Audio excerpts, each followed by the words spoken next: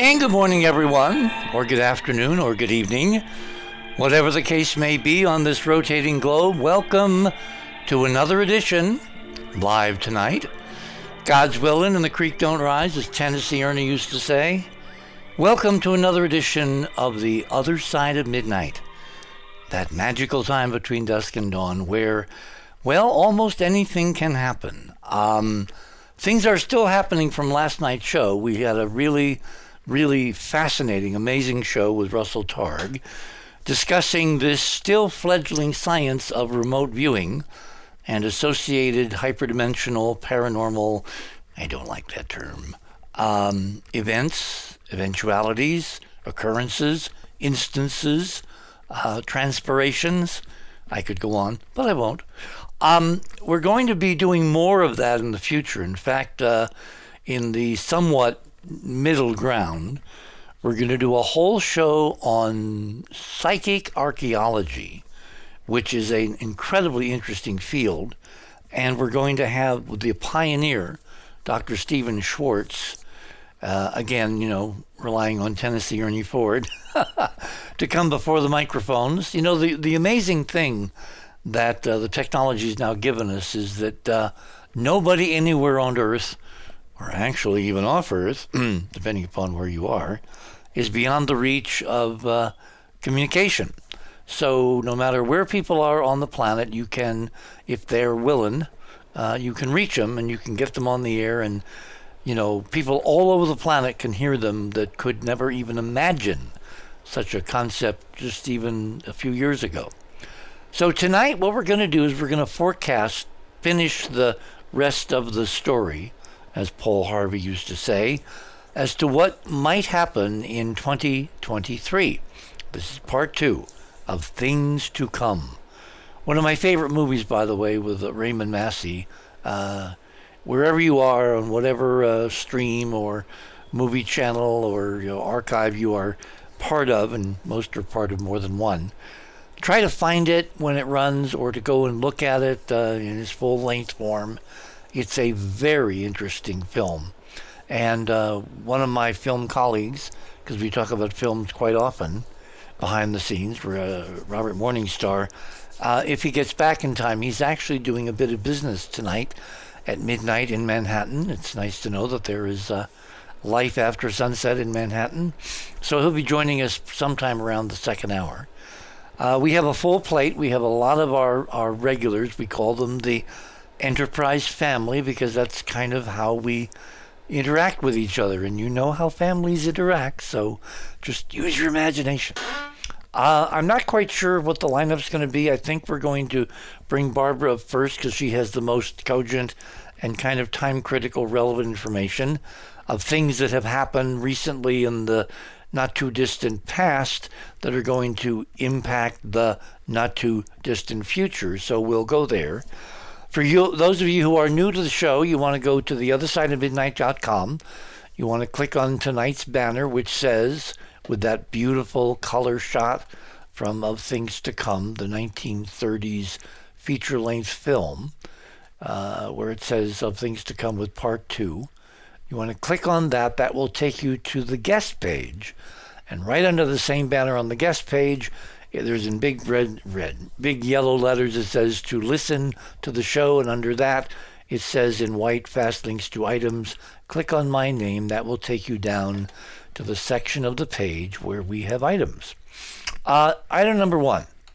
As you heard, if you were part of last night's show, the cause celeb of the last 72 hours is this bizarre, quote, Chinese spy balloon that yesterday afternoon, Saturday afternoon, East Coast time, at 2:39 p.m. Why is that important? Well, you divide 39 by 2, and what do you get? 19.5. Oh my gosh. The spy balloon was finally, by the U.S. military, shot down, and currently Navy divers are recovering it 7 tetrahedral miles offshore, off Myrtle Beach, in the shallows of the continental shelf. 7 tetrahedral spins, 2 19.5, 7 tetrahedral spins, in, wait for it, 47 feet of water. Gosh, 19.5 is really 19.47. How much more Dickinsonian information can the Pentagon give out about what they suspect this, quote, Chinese spy balloon was really up to? So we're going to talk about that among ourselves tonight. And there are some pretty interesting, shall we say, non-mainstream, out-of-the-box ideas for what could really be going on. Starting with item number 1. Guess what, boys and girls? It turns out this has happened before, at least 3 times during the preceding years of the Trump administration. And oh, guess what? Those really trigger-happy Republicans who were all over President Biden for not shooting this thing down before it crossed the Aleutian Islands, i.e. Alaska, they did what with these previous Chinese incursions into U.S. airspace? They did nothing. They did exactly the same thing that the Biden administration did. Now, we don't know why. That's going to be part of our discussion. But they did exactly the same thing. And oh, by the way, there apparently, during the early couple years of the Biden years, there was, in year 1, another incursion, which makes what? 3, 4, 5 times that the, quote, Chinese, again, I want to be convinced about that, have sent something like this into American airspace, over Guam, over Hawaii, and I forget where else. And we have apparently, I really want to underscore that, we apparently did nothing. But did we really do nothing? Anyway, that's part of our discussion, because frankly, that comes under the category of, would you believe this if you read it in a novel? I mean, once, what was that Bush said? Once shame on me, twice shame on, and you forever live in other words, he mangled the interesting cliched quote. So, but we got 5 instances here of events which, to the superficial public mind, apparently make no sense. So that means we have to dig a little deeper. There must be something else going on. So we'll talk about that tonight. And anyway, that's item number 1. Frankly, a lot more interesting and a lot more, and I don't want to use the term and kind of overreact, but a lot more, and I'll use it very provisedly, threatening is item number 2, which is a major Newsweek piece published a couple weeks ago, and it wasn't time to talk about it then. It is time tonight, following this week of the spy balloon hysteria. Inside China's plans to conquer space. This is a very comprehensive overview of what China's doing vis-a-vis the moon. Now, why is this important? Well, as you know, last Sunday night, we laid out the most conclusive, confirming, absolutely irrefutable proof that the moon is covered with extraordinary ultra-high-tech advanced glass technology, i.e. the multi-layered dome. And once that has been confirmed by none other than the unmanned South Korean mission, the Danuri mission, which is now in orbit and has given us exactly 4 completely nondescript, completely, you could have seen them any day of the week over the last 50 years, photographs of the moon, of the Earth, seen from the moon, and in black and white, not in color. I mean, we got better images back from Lunar Orbiter back in 1966.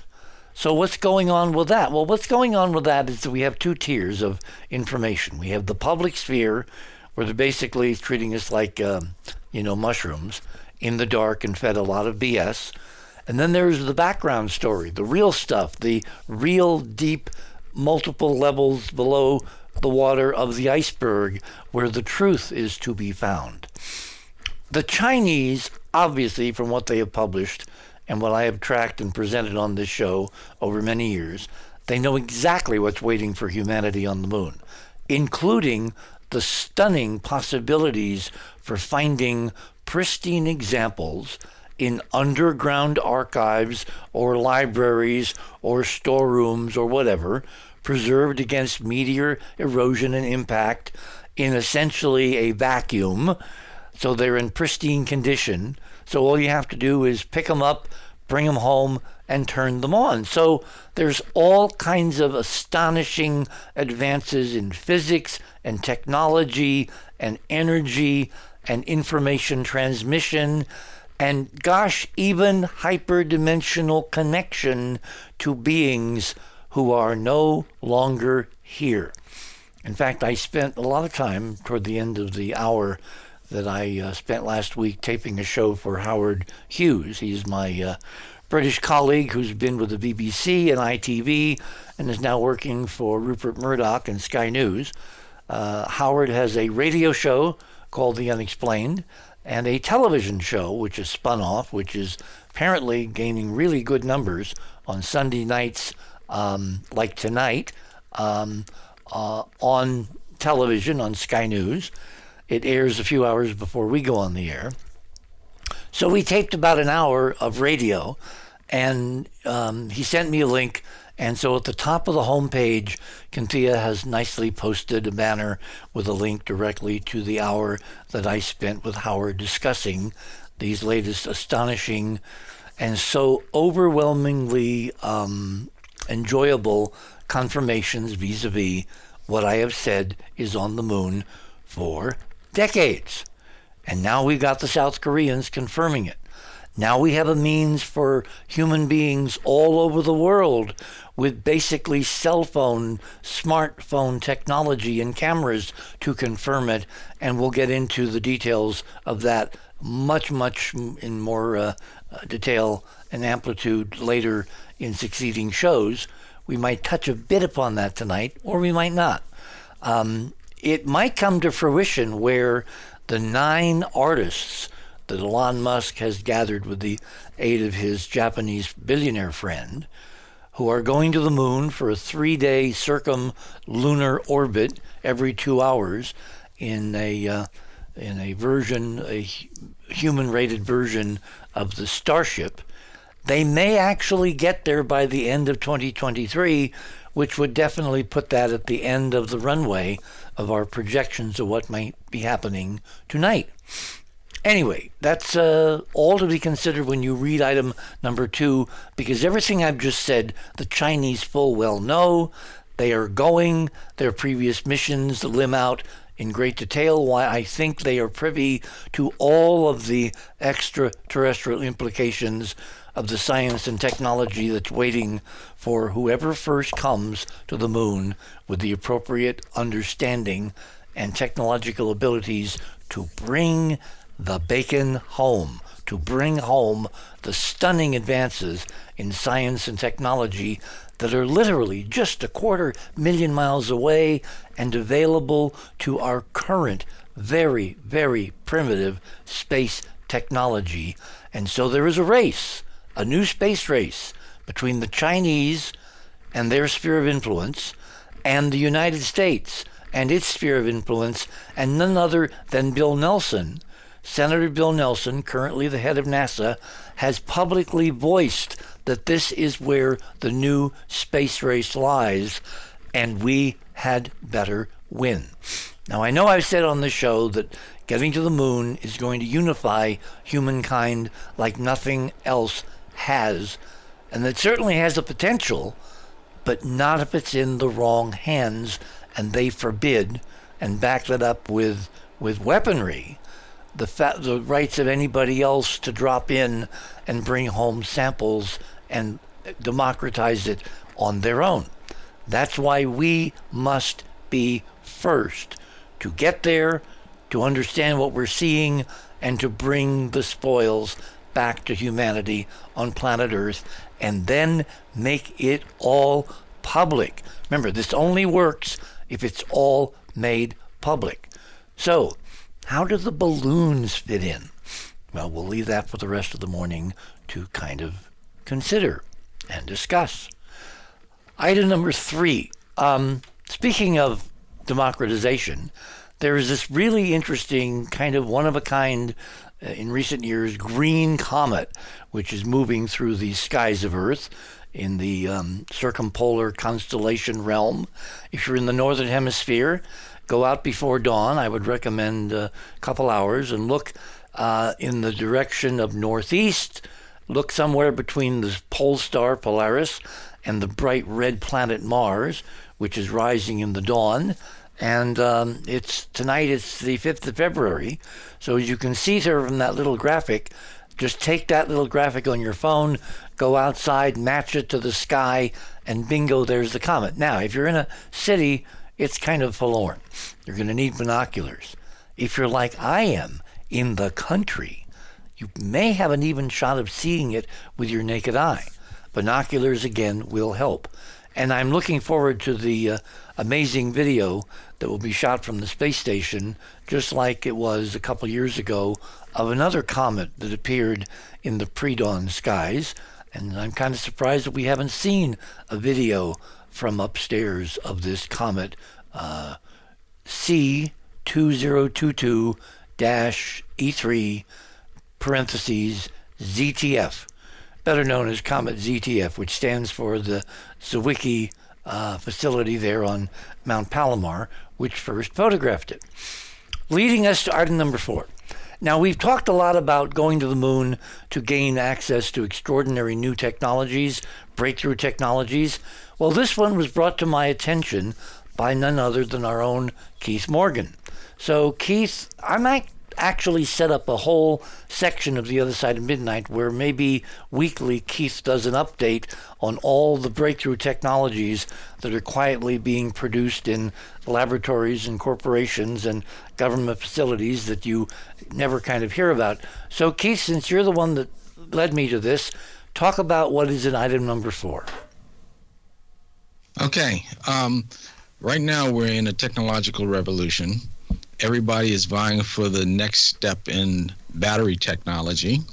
And the guy who gave us the lithium-ion battery, and honest to God, his name is John B. Goodenough.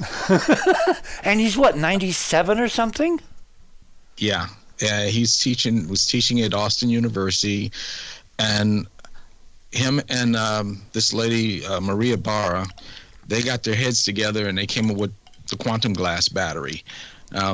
People are saying, oh, these companies that are making these solid-state batteries, they're known as quantum glass batteries. No, there's only one quantum glass battery, and they came up with it. This battery set the bar that they're trying to reach, but they don't really want to get there because this battery is virtually forever battery is what Elon Musk calls it, because the more you charge and discharge it, the better it gets. And when you've got like maybe 3,000 or 4,000 cycles before conventional rechargeable batteries start to degrade, this battery, the more you charge and discharge it, the better it gets.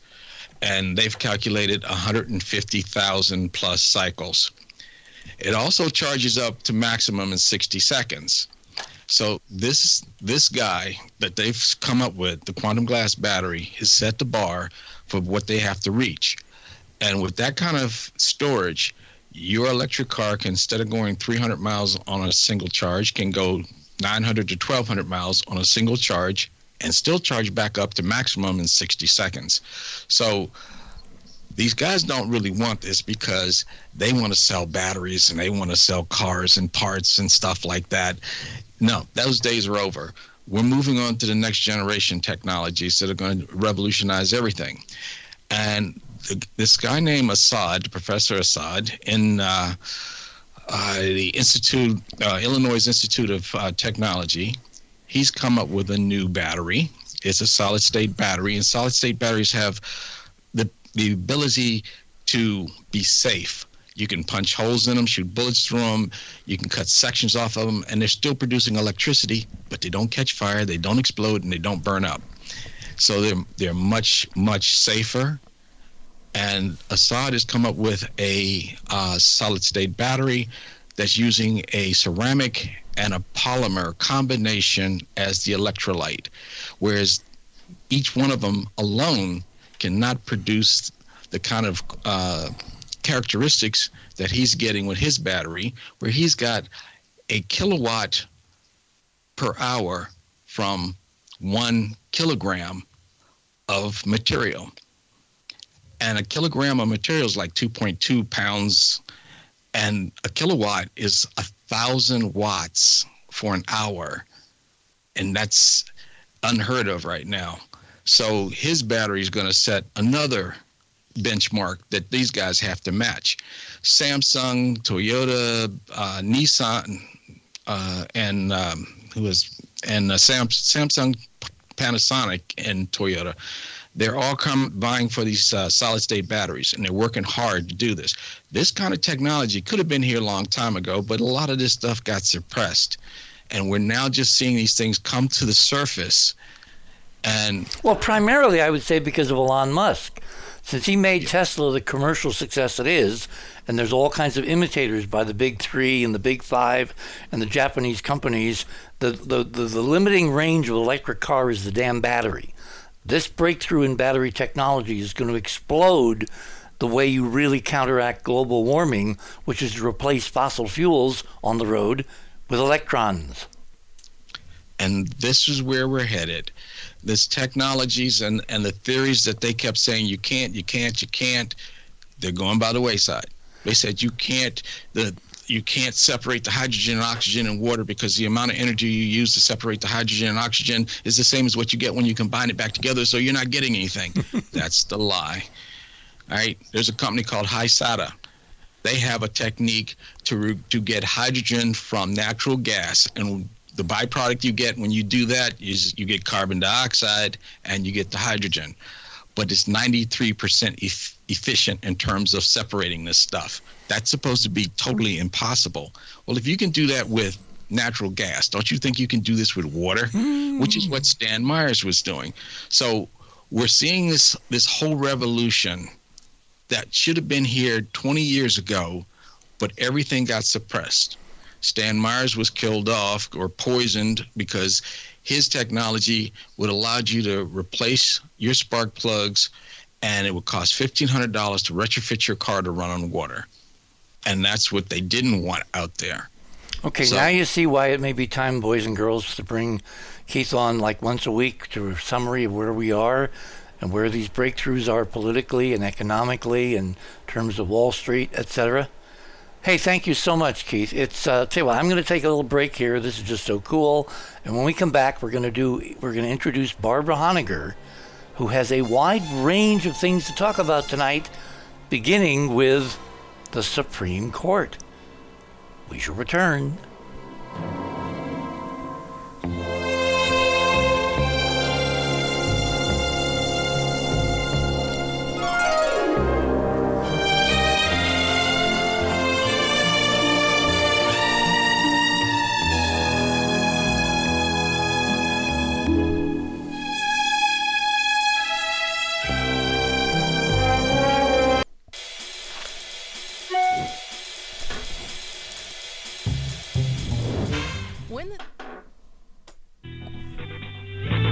TheOtherSideOfMidnight.com.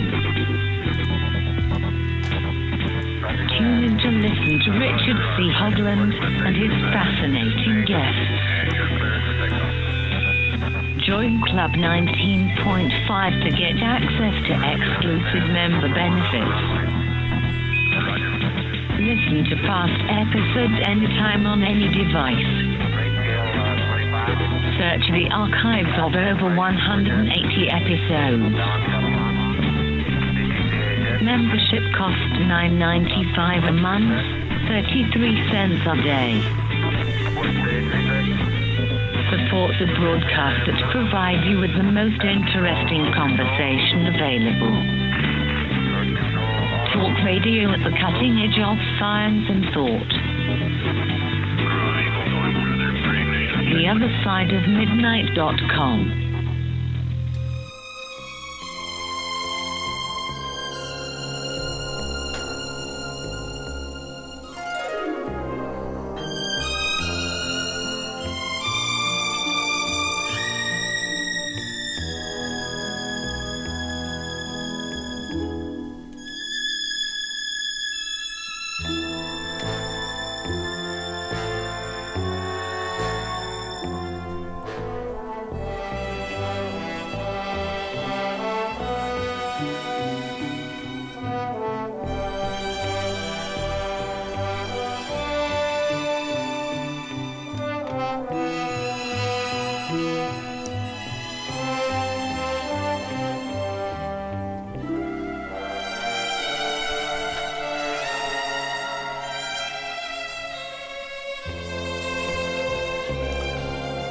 And welcome back, everyone, on this Sunday night on the 5th of February, 2023. I will bet that Barbara Honegger has never had an intro of a Bond theme spy, musical that's kind of a backdrop to probably the first thing that we both want to talk about. Let me give you just a little thumbnail sketch. Barbara has an extraordinarily interesting and diversified and important political career in Washington.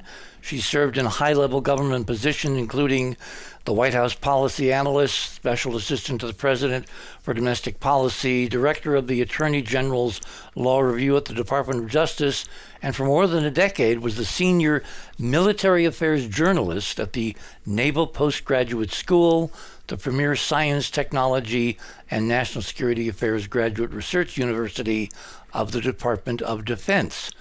And in the last year or so, she's been appointed co-chairman of the board and investigative researcher with the Lawyers Committee for 9/11 Inquiry. And since September 11th, she's been a leading author, documentarian, public speaker, and major activist on the events of 9/11, with emphasis on the Pentagon and anthrax attacks. So without further ado, Barbara, welcome back to The Other Side of Midnight. Well, thank you. Thank you for having faith that I know what's going to happen in 2023, but I actually don't. Well, none of us know, but what we're supposed to do is use our best spidey sense and try to scope out what might. It's all probabilities, and the one thing that was on nobody's radar is this Chinese balloon insanity. What the heck is going on from your perspective?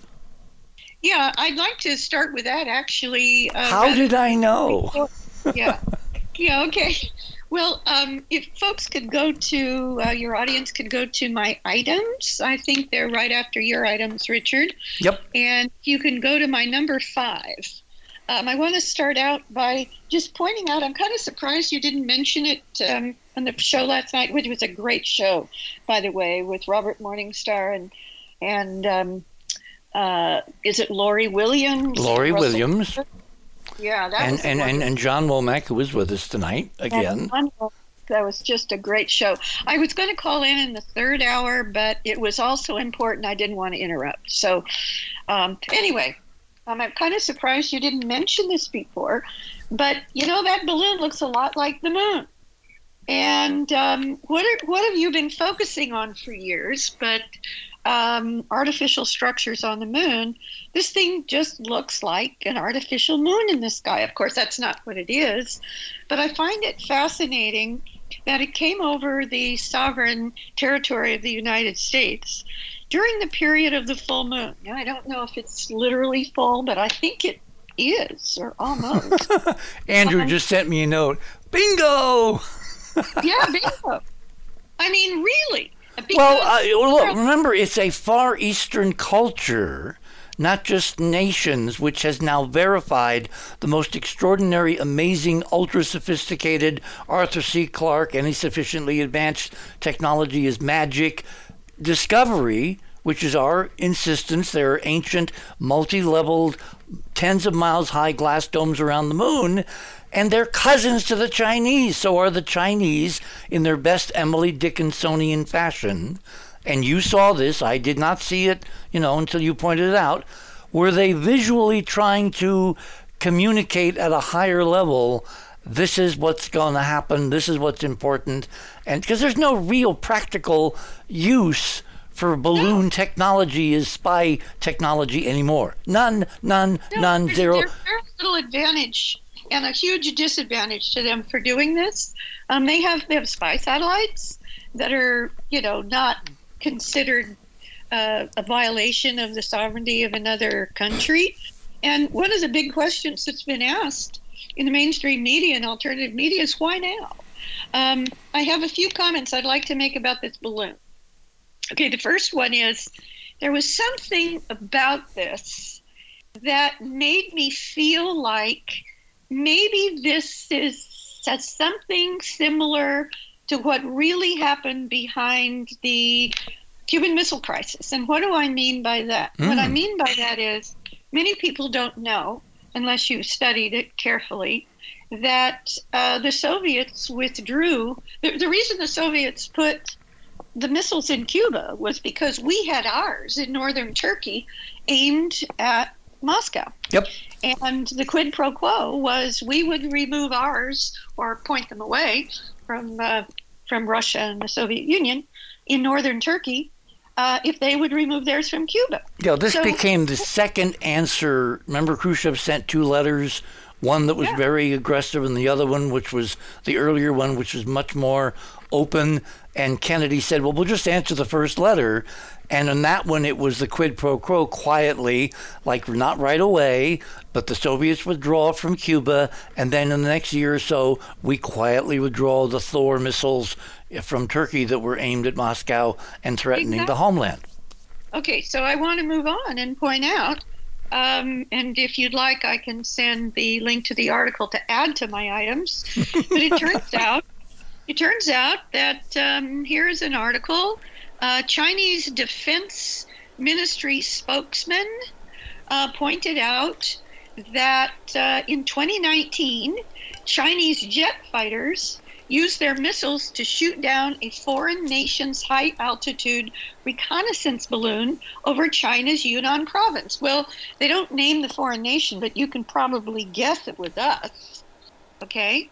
So it just reminds me of a kind of quid pro quo type of thing that the Chinese were wanting Blinken, our Secretary of State, to go over there and to say, look, we'll stop it if you stop it. That's what my intuition tells me is going on here. Okay.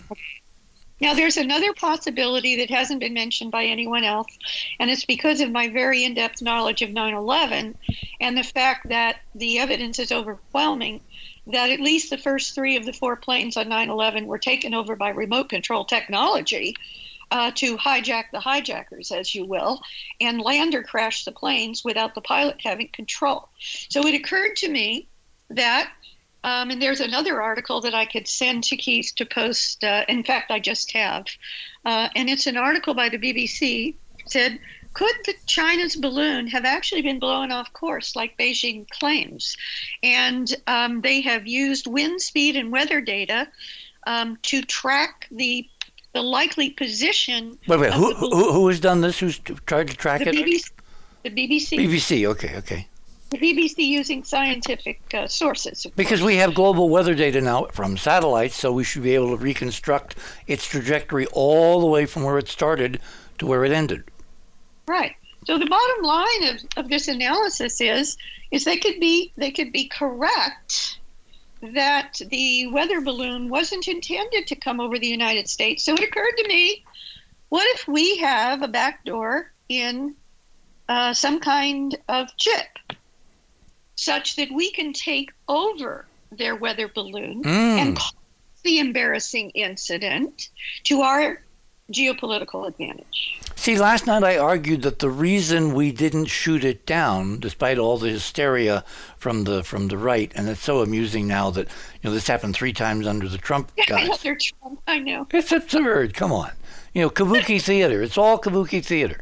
But the reason I said last night, if you heard that part of the show, is we learned so much by having it drift quietly and try to send information home, because that gives us a digital window into their codes, their strings, their redundancies.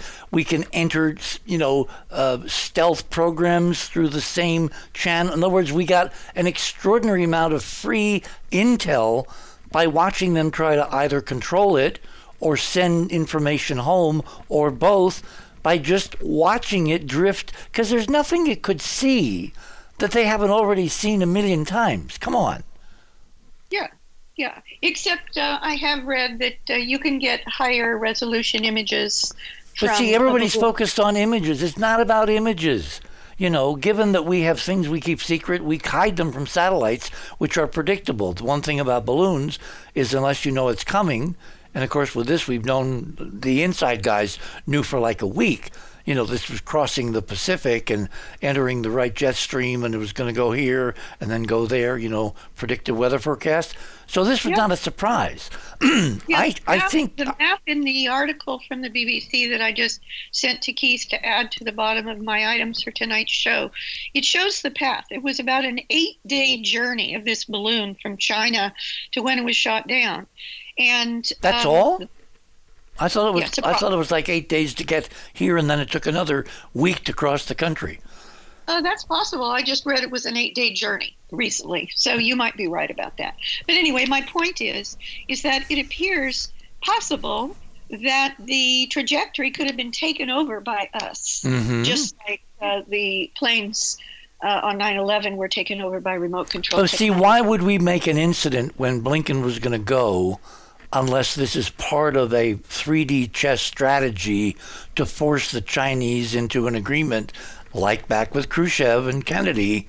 We'll both agree we're not going to do this again. Well, I've also read that the reason that they wanted to wait to shoot it down off of the Carolinas is because you're more likely to recover more of the expected surveillance pod, they call it, than if it crashed onto the ground. So depending upon what is found in that, of course, our side can just claim that there was surveillance technology, even if there wasn't. So it seems to me that one of the reasons for the why now is that we may have taken advantage of this in order to gain geopolitical leverage when Blinken does go to China to meet with Xi. Because he just said he was postponing the trip. Oh, it hasn't been canceled. No, just postponed. Yeah, just postponed. Oh, what So a tangled web we weave he- when first we practice to deceive, which only goes to show we need more practice. Okay, John 8:32. Yes, You shall know yes. the truth shall free you. Yeah, okay. So that's unless you have other questions, that's what I wanted to mention about. Well, I'll tell you what. about this. I want to talk about some of these outrageous, out of the box theories about what this might be at a deeper level. But I want to wait till we bring John on because I have a really cool idea. And I just think he should be part of the conversation when we get absolutely. Also, I believe that Robert Morningstar is an expert on China. there. Yes, and he will be joining us in the second hour. So we'll just belay the out-of-the-box thinking. I do want to say one thing, and I need to do this to correct my soul, because back when the 9/11 happened, Robin was absolutely adamant that this had been done by taking these planes over with remote electronic control. And like an idiot, I kept arguing against it. And she, turns out, from a lot of data that you know and I know and all that, this has been totally possible back at that time. And I just want to give her credit on the air that she saw this, and I didn't. And I'm sorry, dear. Yes, well, remember, she's in constant touch. She just left me another artifact in the infamous hall with the green carpet.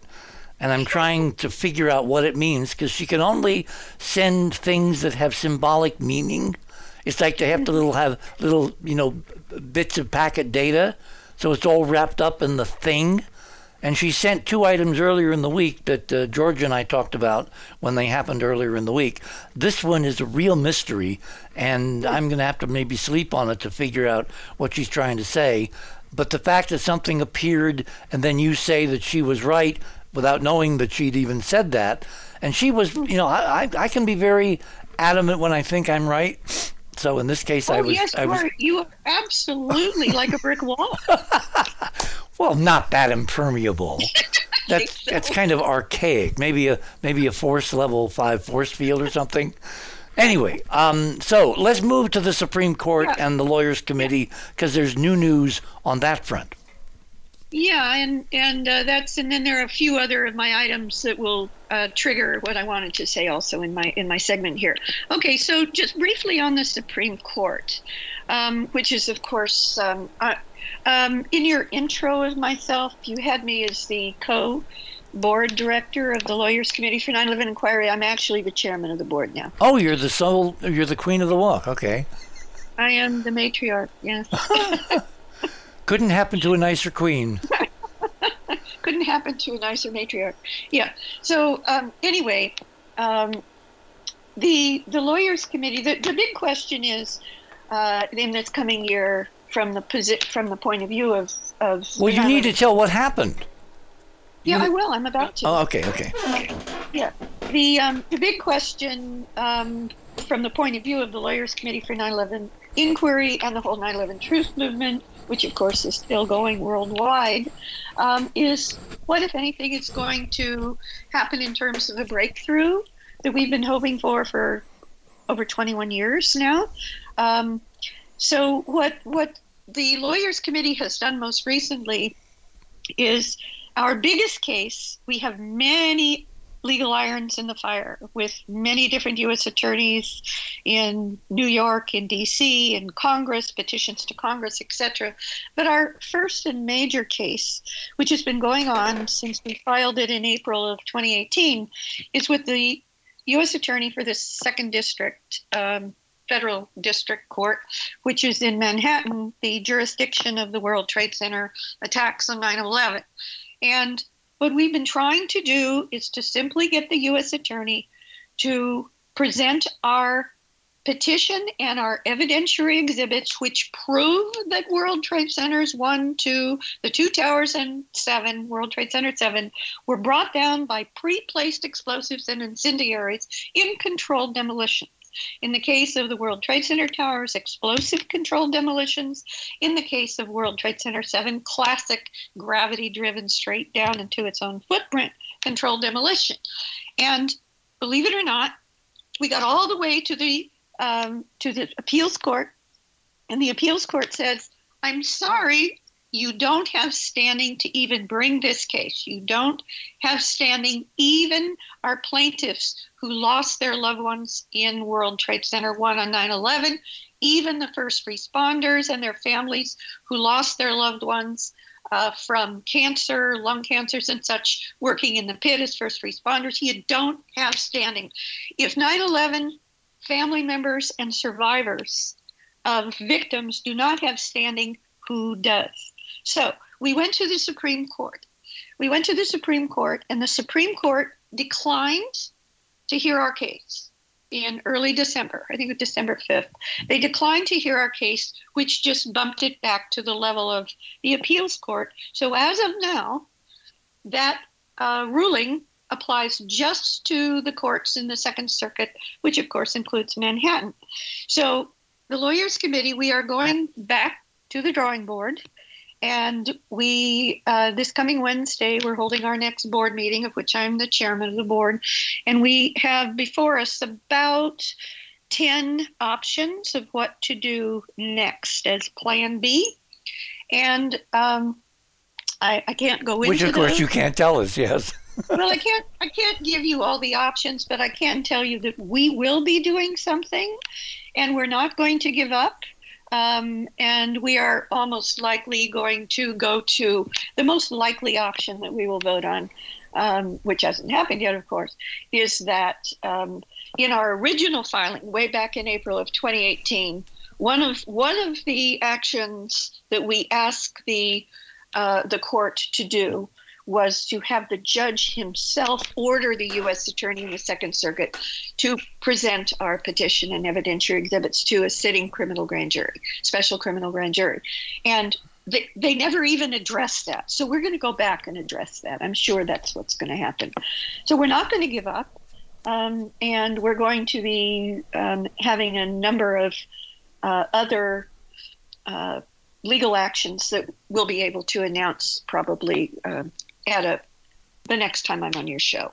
So where is the 9/11 Truth Movement now? The other thing that people should know is that the alleged mastermind and his alleged co-conspirators, Khalid Sheikh Mohammed, they're called the 9/11 5 defendants who have been in Guantanamo for years, I think since 2006. And They haven't even had their evidentiary hearings yet because their testimony was taken under massive torture in these CIA black sites, which has prevented the whole thing from going forward. So what the Biden administration is right now trying to do, it's fascinating. They're trying to get the attorneys for the 9/11-5. This would be the only court case directly related to 9/11 ever held if it goes forward in the military tribunals in Guantanamo. The Biden administration is trying to get their attorneys to get the 9/11-5 to agree to plead guilty to doing the 9/11 attacks in exchange for not being executed. But of course, they want to be executed. They want to be martyred. So this is almost certainly not going to happen. And because we have overwhelming evidence, as Robin told you all those years ago, that the planes were taken over with hijacking, the hijackers' remote control technology. The alleged hijackers, if they were on the planes at all, did not do the deed.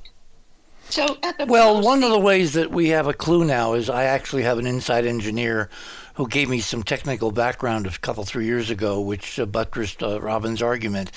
And that when you look at the video, the fact that they were so extraordinarily perfectly flown into it's really hard to hit a building with an airplane at that low level because they're very skittish. Airplanes of that caliber are, I actually flew partly a 707 chasing the Eclipse many years ago, and I had the damnedest problem just keeping it level because it wanted to go up and down, and I would overcorrect, and so doing this manually, and of course I didn't have the expertise for autopilots, it always struck me as almost a miracle that they hit anything. And now, of course, your data and my engineer friend kind of coincide, and again, Robin was right. Yeah, well, there are at least two pilots who flew for American Airlines, who flew the actual alleged Pentagon plane, Flight 77, who said no pilot could physically have done it in the pilot seat. Because being so low in the ground effect and all that at the Pentagon. And the alleged speed, according to the official story. It's just physically impossible. And there were multiple pilots who flew American Airlines 757s, which is what Flight 77 was, right? Who flown them in simulators, and they couldn't even do it in a simulator. Okay. Multiple times they couldn't do it in a simulator. So anyway, the bottom line is the Biden administration is trying to get these guys to plead guilty to something they not only didn't do, but couldn't have done. So is this another level of the cover story, or are we just dealing with dumb prosecutors? Well, we're dealing with effectively the fear of the government of the success of what our 9/11 truth movement has been able to bring forward to the public. But they don't have to be in on it. They can just be dumb, following orders. Who are you talking about? The prosecutors. Well, the prosecutors are following the guidance of the Justice Department and the White House. Right. And at what level? At what level is it just blind guidance? And at what level do they know? See, that's always the question. Who knows what? Are you kidding? We've sued in federal court in Manhattan. Yeah, but it doesn't mean they believe you. They believe it's our evidence is dispositive. It is absolute proof. That's the real reason they won't let us in the courthouse door yet. It's because we have the proof. Okay. Everybody who has any question about that, including yourself, go to our website, which is the Lawyers Committee website, L as in Larry, C as in Charlie, 4, FOR, 911.org. That's LCFOR 911.org. And right at the top in the horizontal menu across the top in the little gold type is a pull-down menus where you will be able to see every single one of our filings, including our World Trade Center 1, 2, and 7 petition and evidentiary exhibits. See it for yourself. That link is, by the way, posted very prominently right next to your picture in your bio. Yeah. So just click on Barbara's bio where it says Fast Links to Bios. Right there at the top, website L, capital C, FOR, 911.org. Right. So the bottom line in terms of the 9/11 Truth Movement is because the 9/11 attorneys, in my opinion, they know what we've done. They're never going to agree to this plea deal that the Biden administration, Justice Department, and the Guantanamo prosecutors are trying to get them to plead guilty. They're not going to plead guilty, in my opinion. So that's going nowhere, which makes our Lawyers Committee the only real game in town. So that's number two. So the next thing I wanted to mention, just a comment about last night's program when, let's see, who was it? We were talking about it was Jonathan Womack. Is Jonathan on tonight? Yeah, John's on. Oh, good. Well, maybe he's listening. So maybe he can comment on this. I wanted to call in the third hour, but I knew I'd be doing this tonight, and I was hoping he'd be on. So good that he is. My number 6 item are 9/11 souls being reincarnated. It should have read our 9/11 victims' souls being reincarnated as children. And these are some amazing stories that people really need to read. Last night, Jonathan Womack was talking about a few of the guests were talking about their 9/11 experiences, and Jonathan mentioned that he goes out of body at every one of the 9/11 anniversary events at Ground Zero. And I can't remember which year he said, but it was recently that he went there, and for the first time, all of the souls of the deceased, of the victims of the World Trade Center attacks and the planes there, the 2 planes there, were no longer held to earth, that they had gone on, and that he said Ground Zero is now clear. It's now spiritually clear, and there was a sense of love and light when he went for the first time. And I find it fascinating that the other side of that coin is some of these souls are apparently coming back. These are very compelling reincarnation stories that people should read. So that's my number 6. Wow. Which ties in with last night's program. Well, when John comes on, which will be in the next hour, we'll obviously incorporate this into the conversation. Yeah. This is cool. Very cool. All right. A couple of other things, and then I know we have about 6.5 minutes to the top of the hour, so I can complete them. The other 2 big things for this year, or 3 big things, there's obviously Ukraine. Now, my number 4, I think it's really important for people to understand. You just need to read this article, and some others. But Zelensky happens to be a Jewish person. He happens to be a radical Zionist. Most people don't know that. Israel just yesterday, 2 days ago, it's in yesterday's paper, actually, New York Times. Israel has, and today's news also online, Israel has finally agreed to Macron, the president of France, went over and talked Netanyahu into finally agreeing to allow Israel to send military equipment to Ukraine. And they've been holding back because do you have water, dear? Do you need to drink some water? No, I'm okay now. Okay. I'm okay. I would if I needed it. Tell me if I sound like I need it. You better know than I never do the show without a nice big glass of ice water sitting here, because it strikes at the weirdest times. Like last night, I could barely talk at one point. So. Well, I noticed that, and then all of your power went out at the end too. Okay. So I just took a swig of water out of my water bottle. So Zelensky said this amazing thing: Ukraine will become Greater Israel. Well, I can't go into the details here, but people need to Google the link between what's called Khazaria and Ukraine, because the Khazarian Jews were the vast majority of the Jews in the Holocaust, but they're also, if I understand correctly, the majority of Jews in Israel today, Israeli citizens. And their homeland was in what is now Ukraine. So for Zelensky, who happens to be Jewish, to say Ukraine will become the greater Israel when we succeed against Russia, that's really critical. You need to look into that very ancient history. I think it goes back to like the 800s or something like that. Mm-hmm. And then the next thing I wanted to cover is what's happening, God help us, in Washington, in the Congress. So I want to go to my item number 1A. And this is a very important article. I think it's called Kevin McCarthy, A Divided GOP, meaning the Republican Party, and the Curse of January 6th. And when you open that, you click on the article. I'm just going to read a little bit of the text. Yeah, there's actually a typo because the title is there twice. In case if you can fix that. Yeah, no.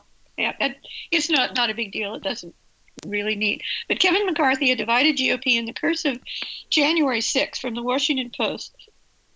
There are 175, and by the way, if you click on that, on the photograph, and when it opens up, make it larger on your screen, and you will see that I've added blood on his hand taking the oath. I see that, yes. I added that. I had that done. And the reason is what's in the text. There are 175 House Republicans who, in one way or another, have embraced Trump's claims that he won the 2020 election, which led, of course, to the riots at the Capitol on January 6th and the death of now over 5 people, and the injury of over 150, I believe, and the arrests, indictments of almost 1,000 now. Some of the central players in the battle for the House Speaker were in the thick of the efforts to overturn the election, which is documented in the final report of the January 6th Committee of Congress. So just read this, and you will see that the people who have taken over the House of Representatives are effectively the masterminds, along with Trump, behind January 6th.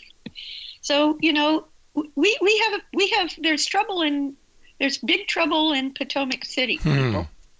There's big trouble in Potomac City.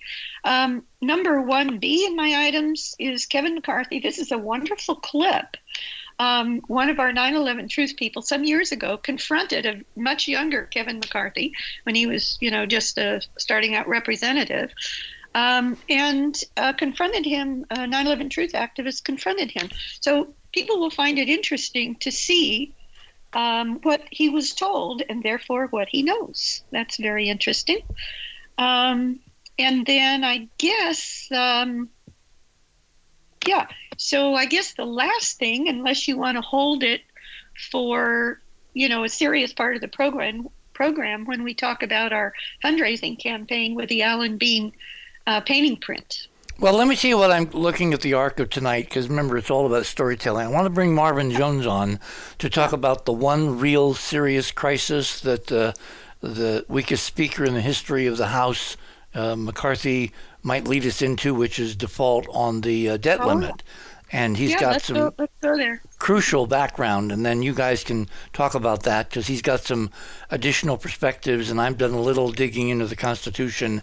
And what the Republicans are proposing is absolutely against the Constitution. In fact, I think the whole debt limit legislation, which vetoes the, U.S. paying its debts, I think is frankly illegal and unconstitutional. And we'll get into all of that. My guest this morning, to start off, is Barbara Honegger, and we're bringing on our citizen historian, Marvin Jones, when we return. You're on the other side of midnight. Don't touch that dial. Things are going to get really interesting as we get into the wee hours of the morning with the backdrop of this very bizarre Chinese spy balloon. Come on.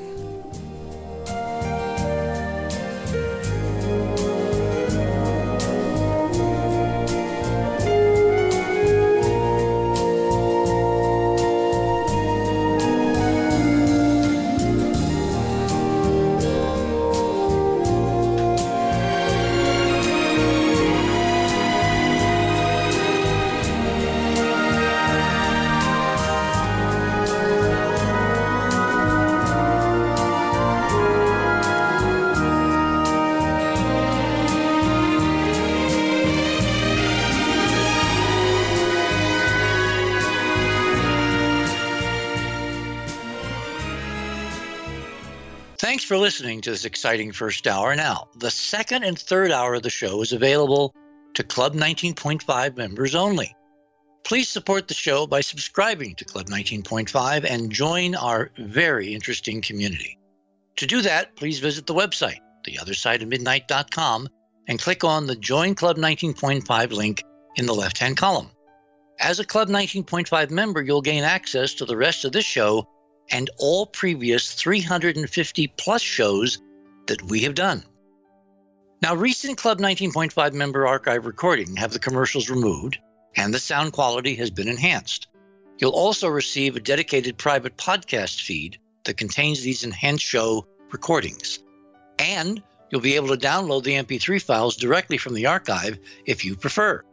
As a Club 19.5 member, you'll also be the first to preview our new videos and reports. We'll be adding exclusive new features to Club 19.5 as we go forward, and boy, have we got some amazing things to tell you about in the coming weeks. So please support the show and don't miss all the exciting new things we have planned. I want to thank all our Club 19.5 members because without your guys' support, this show would not be on the air. Please help us continue growing the show by subscribing to Club 19.5 today. And when I say we really need you, we really need you. Over and out.